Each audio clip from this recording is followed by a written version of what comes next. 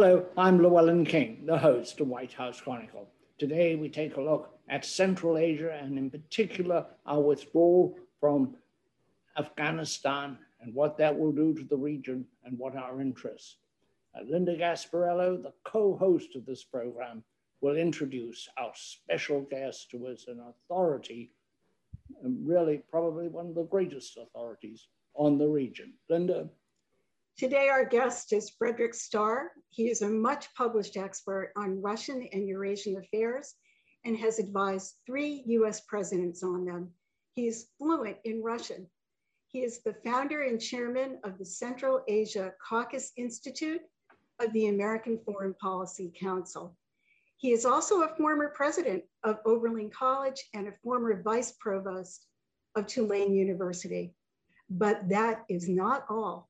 He is a clarinetist with the famed Louisiana Repertory Jazz Ensemble, which he co-founded. Fred, what is going to happen? The US is withdrawing, and like most withdrawals, whether it's withdrawal from empire or withdrawal from occupying a country or withdrawal even from policing a country, it's pretty chaotic. What happens in the region next? And is the US correctly or at all rightly positioned to take advantage, or will others take advantage of the vacuum? Let me comment first about the human dimension of this, because all the rest is secondary importance. Human dimension of our move is terrible. It's tragic. Because just the other day, Samantha Powers said that if you want to build peace in the world, depend on the women. And here we are dumping the one country where women have made most startling advances over the last generation, thanks to our effort. We're dumping them. And we're not just dumping the women, we're dumping the entire educated class that has grown up through vast expenditure and huge efforts by tens of thousands of Americans. It was the American effort that really led to not only the urbanization of the country, pulling tens of thousands of people out of deep poverty in the countryside, but also to the growth of communications, transportation, and so forth. So as a result, you now have a rapidly developing country with a whole class of younger men and women in business, in organizations, associations, who are modern and who accept the basic principles of life in a modern, open society. These are the people we are abandoning. Why? Because we've convinced ourselves that this was an endless war, even though for the last quite a few years, the American toll there has been very low, as they've been saying many times, lower than among American forces in Germany. Beyond that, what we've missed is the fact that this has been an extraordinary success in human terms, in developing a new modern sector of society of men and women. We're dumping them. So we're doing everything wrong. Where do we go from here? Well, that's an open question. Interestingly, the people in Central Asia themselves, the 5 governments of the former Soviet republics, and significantly, they include among themselves as Central Asians, Afghanistan, they have linked arms and are basically saying, now look here, there are 2 things we want of the world. First is, we want you to recognize that we are a world region, of which Afghanistan is an ancient and honorable part. And second, that we are passionately concerned with opening our transport and communications to the south, across Afghanistan, to the Arabian Sea, to India, to Pakistan, and to Southeast Asia. Now, this is what they see as the key to the saving the economy of Afghanistan, transport and trade across their country in which Afghans themselves can participate. Now, the Central Asians are having a big conclave on the 16th in Tashkent, Uzbekistan, at which the foreign ministers of you name it, 20 foreign ministers, including the foreign ministers of both China and Russia, are going to be present. They are watching this. They will draw the right conclusions.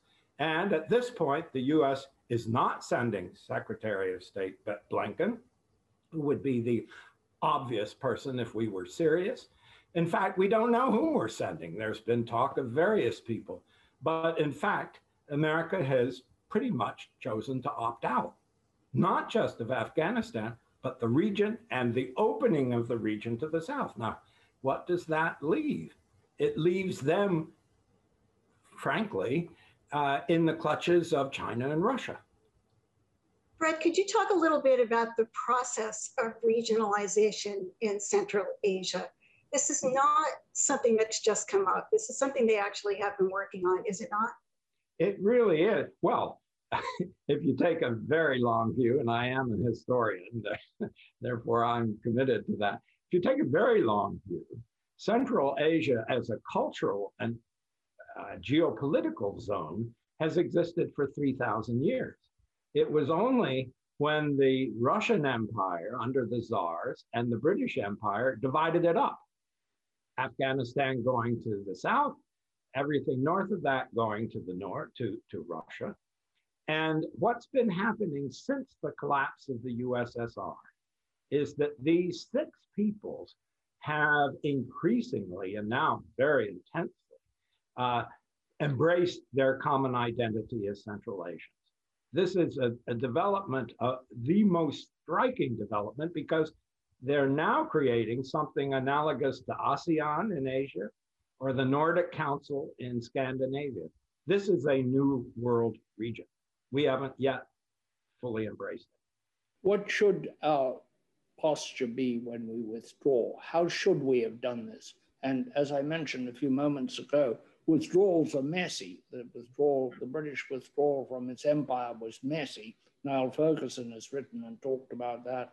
Our withdrawal from Vietnam was messy. Our withdrawal from everywhere has been messy. How should we have done it, and when should we have done it, if we should have done it in living memory, as it were? It's not my role to be prognosticating after the fact. However, what is clear is that we never had a plan. It was simply get out.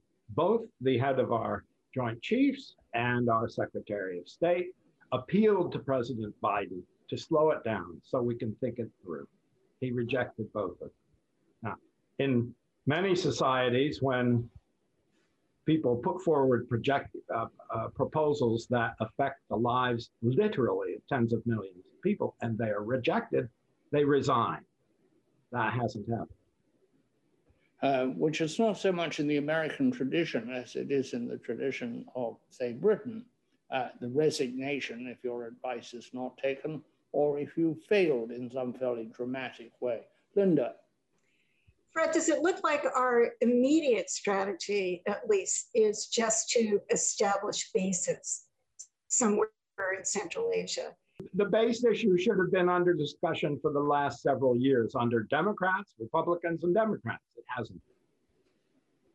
And what would you recommend we do going forward? You have advised 3 American presidents, which gives you a remarkable entitlement to opine on the issue.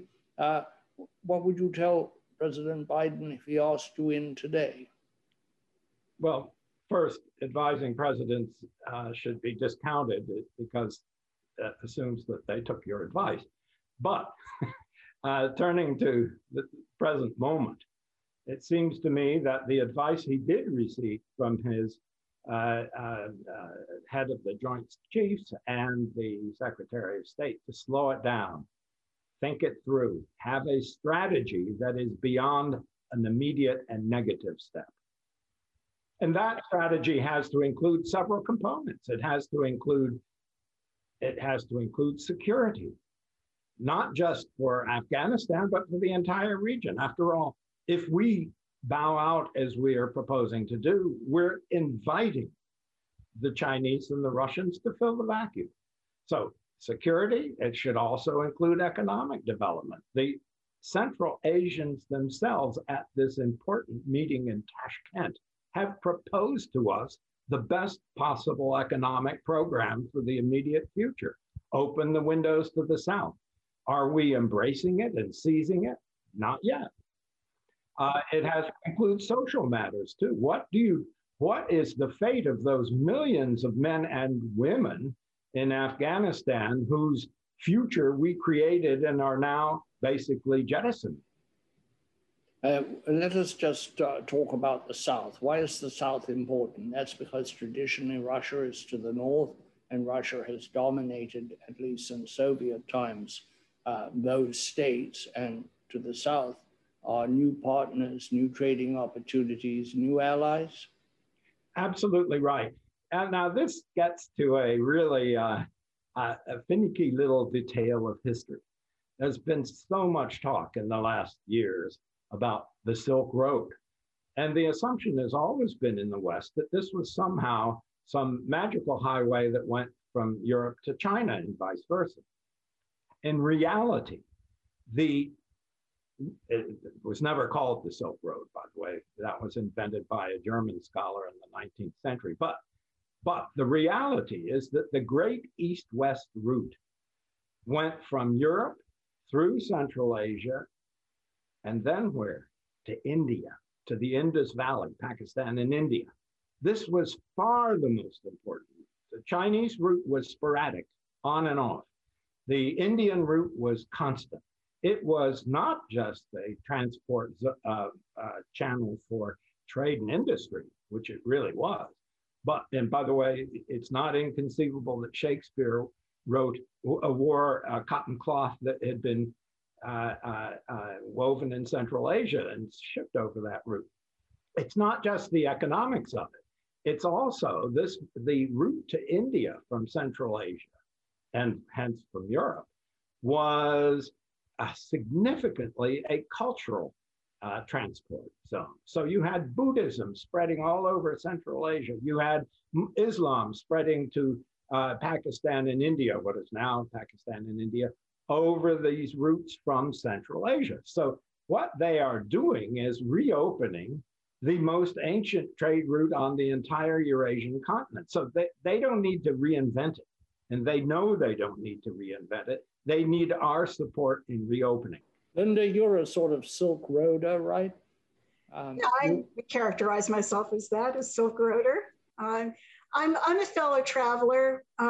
Honestly, I believe that this is an important opportunity for us right now in the United States. It is important for us to be part of this process. I think we were beginning to be part of the process in the C5+1 negotiations. And of course, you know, Fred, you can talk about that. But why should we be left off the route? We are actually just not entering it right now because of you know, just a reckless disregard of what's happening there. And exciting things are happening in Central Asia. But they really are. And let me just for a moment look at it from the standpoint, perspective of the residents and leaders of the 6 Central Asian countries, including Afghanistan.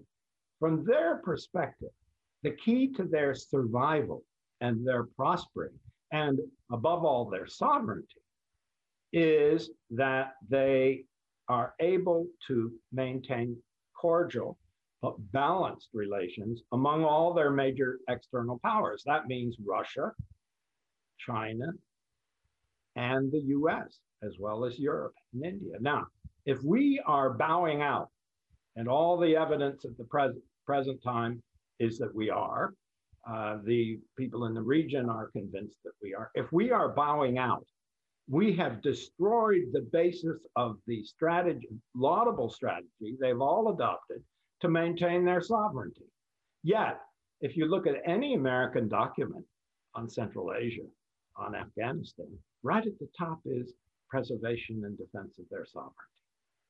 So we're exactly contradicting our own affirmations in this. That's right. And if you have that regionalism, you can't have that old divide and conquer. which was something that, of course, is, for stability. That is an absolutely crucial point. When in the immediate post-Soviet years, of course, all these countries, including the Afghans after 9/11, they were busy affirming and consolidating their sovereignty. So they had very narrow perspective. They all talked about their national heroes. They cut off trade with each other, little contact. The new generation didn't know each other. But then over time, they thought this out and said, wait a minute, all these outside powers are, as you said, playing a divide and conquer game, playing us against each other. And let it be said, the United States did too. How? We passed out posies to the good guys who were instituting exactly the reforms that we demanded, and we handed out demerits to the ones who weren't. That divide and conquer game vanishes when they begin to link arms and collaborate. In this case, the leaders are unquestionably Uzbekistan and Kazakhstan. These are both, at this point, with forward-looking governments dealing with a very complicated situation with China and Russia and all, but they are moving forward, and they are drawing the other countries forward with their momentum. So I worry that we are undercounting the very clever basis they've devised for their own sovereignty. What do you expect to come out of the conference starting on the 16th of this month? Is this going to be a seminal conference, a kind of Congress of Vienna, after which everything will be different than it was before? That's a heady prospect. I hope it isn't. I hope that people realize, as my friend Frank Fukuyama did not after the collapse of the USSR, that history continues. I hope that this is viewed as one step in a long process, and that the United States, working with our friends in Europe, working with the Indians, working with the Japanese and Koreans, we eventually come, and faster the better, to a common position to support the sovereignty of the region, its identity as a region, and urgency of its opening to the South. So they're no longer exclusively dependent upon Russia and China. All of them want to maintain good relations with Russia and China. We would too if we were in their position. But to do that, they must have a balance. The other side of Russia in Europe, in the Baltic states, there is a great fear that Russia may invade, that we may see a repeat of what we saw in Crimea, that they were trying to claim back their former satellites with the excuse that somehow Russian nationals living there are being poorly treated. Is that also a reality in Central Asia? It's not a reality, but it's a constant fear. Central Asians, they themselves talk about a hangover that Putin shares with the people around him. And this Soviet hangover will eventually die. Remember, by the way, that generation two after the Declaration of Independence in Philadelphia, Britain invaded the American colonies. It burnt the coast of Connecticut. Even Britain's hangover lasted a while. I'm confident Russia's will eventually go away, but it's not happening in the present generation. And the Central Asians and those in the Caucasus, I should stress, are rightly concerned constantly to seek outside powers, especially Europe and America, to balance this threat. Fred, can you talk about the two largest countries and the strides that they've made? That would be Kazakhstan and Uzbekistan, and the leadership there, and some of the reasons why they are keen to preserve their sovereignty. Well, they're all keen to preserve their sovereignty because that's who they are. This has to do with national language, customs, family relations, and so forth. the fate of Uzbekistan and Kazakhstan from a Western perspective has been paradoxical. For a generation and a half, Mr. Karimov ruled Uzbekistan with a very strong hand, and we were deeply critical of his record with regard to human rights. Similarly, President in Kazakhstan, Nazarbayev, even though he virtually created the country by negotiating with American oil companies even before the collapse of the USSR, nonetheless, he had to run a tight ship too, because he has the longest open border with Russia in the world. And he knew that he had to be very careful. Therefore, they also ran a tight ship that elicited much criticism from this country, a lot of it just. However, the two presidents today, in Mirziyoyev in Uzbekistan, who's been there 5 years, and President Tokayev in Kazakhstan, these are both very savvy, balanced, forward-looking people. They're realists. They know what they can't do. They know what they can do, but must shut up about. But they're making progress, and I must say, hats off to them. A problem for the U.S. in all Central Asia and the Caucasus, and it will be in Afghanistan, is that the U.S. Congress charged the State Department with producing an annual report on human rights and religious freedom and labor unions and all that. And the State Department is obliged to produce such a report and do all the research necessary to carry it out. Unfortunately, they've never had the money to staff that office with adequately or with competent experts. As a result, that office, I suppose we'd all do the same had we been in their position, they tended to take reports that came to them over the transom from special interests. Some of them were laudable special interests, some of them dubious, but this is what they had to work with. And unfortunately, the annual report, which basically was like your piano teacher when you were 8 years old, you got a star or you got a red bird on your music, or you got a demerit. These reports have done a lot of damage. There are much more effective ways of getting the same objectives, advancing the same objectives, but those reports have hurt us over the years and prevented us from subtler and more effective steps to those ends.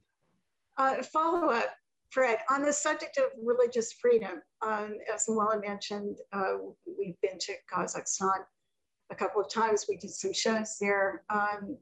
We found that there was a wide feeling of religious tolerance there. We interviewed quite a number of religious leaders there.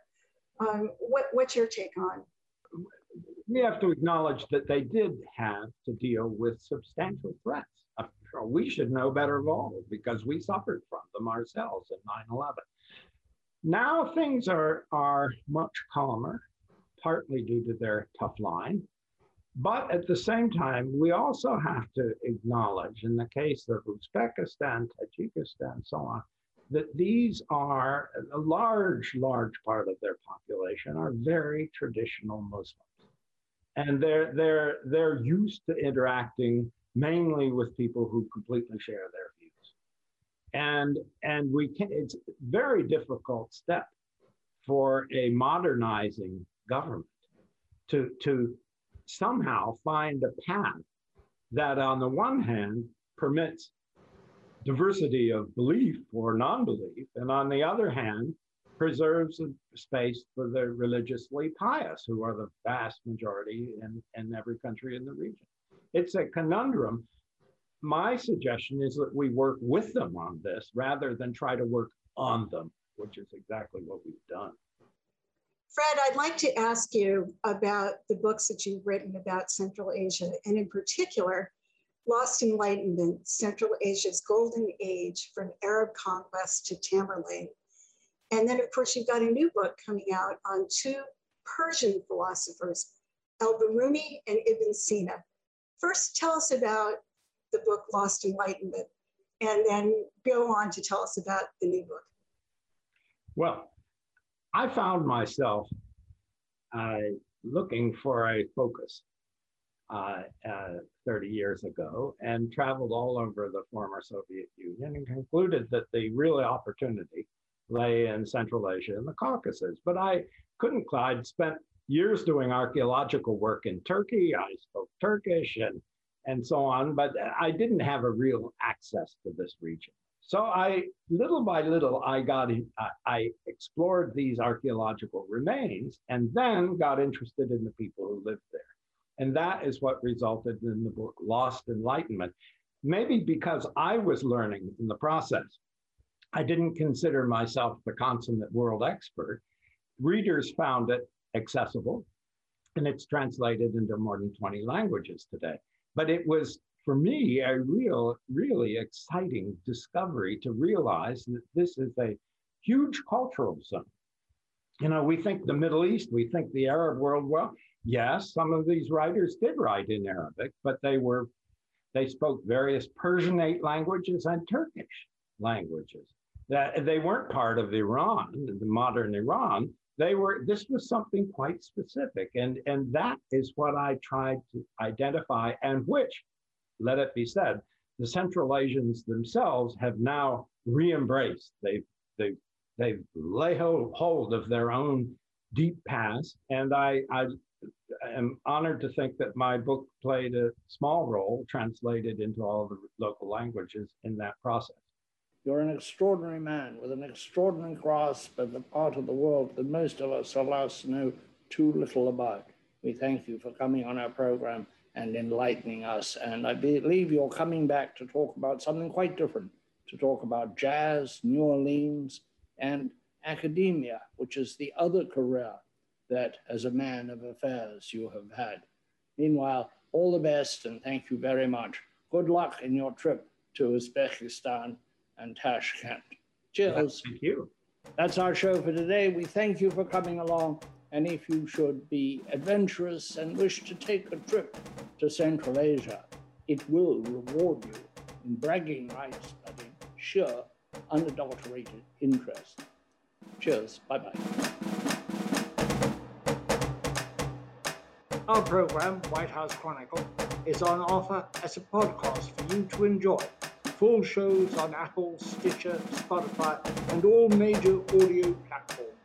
Subscribe and take us with you in your pocket.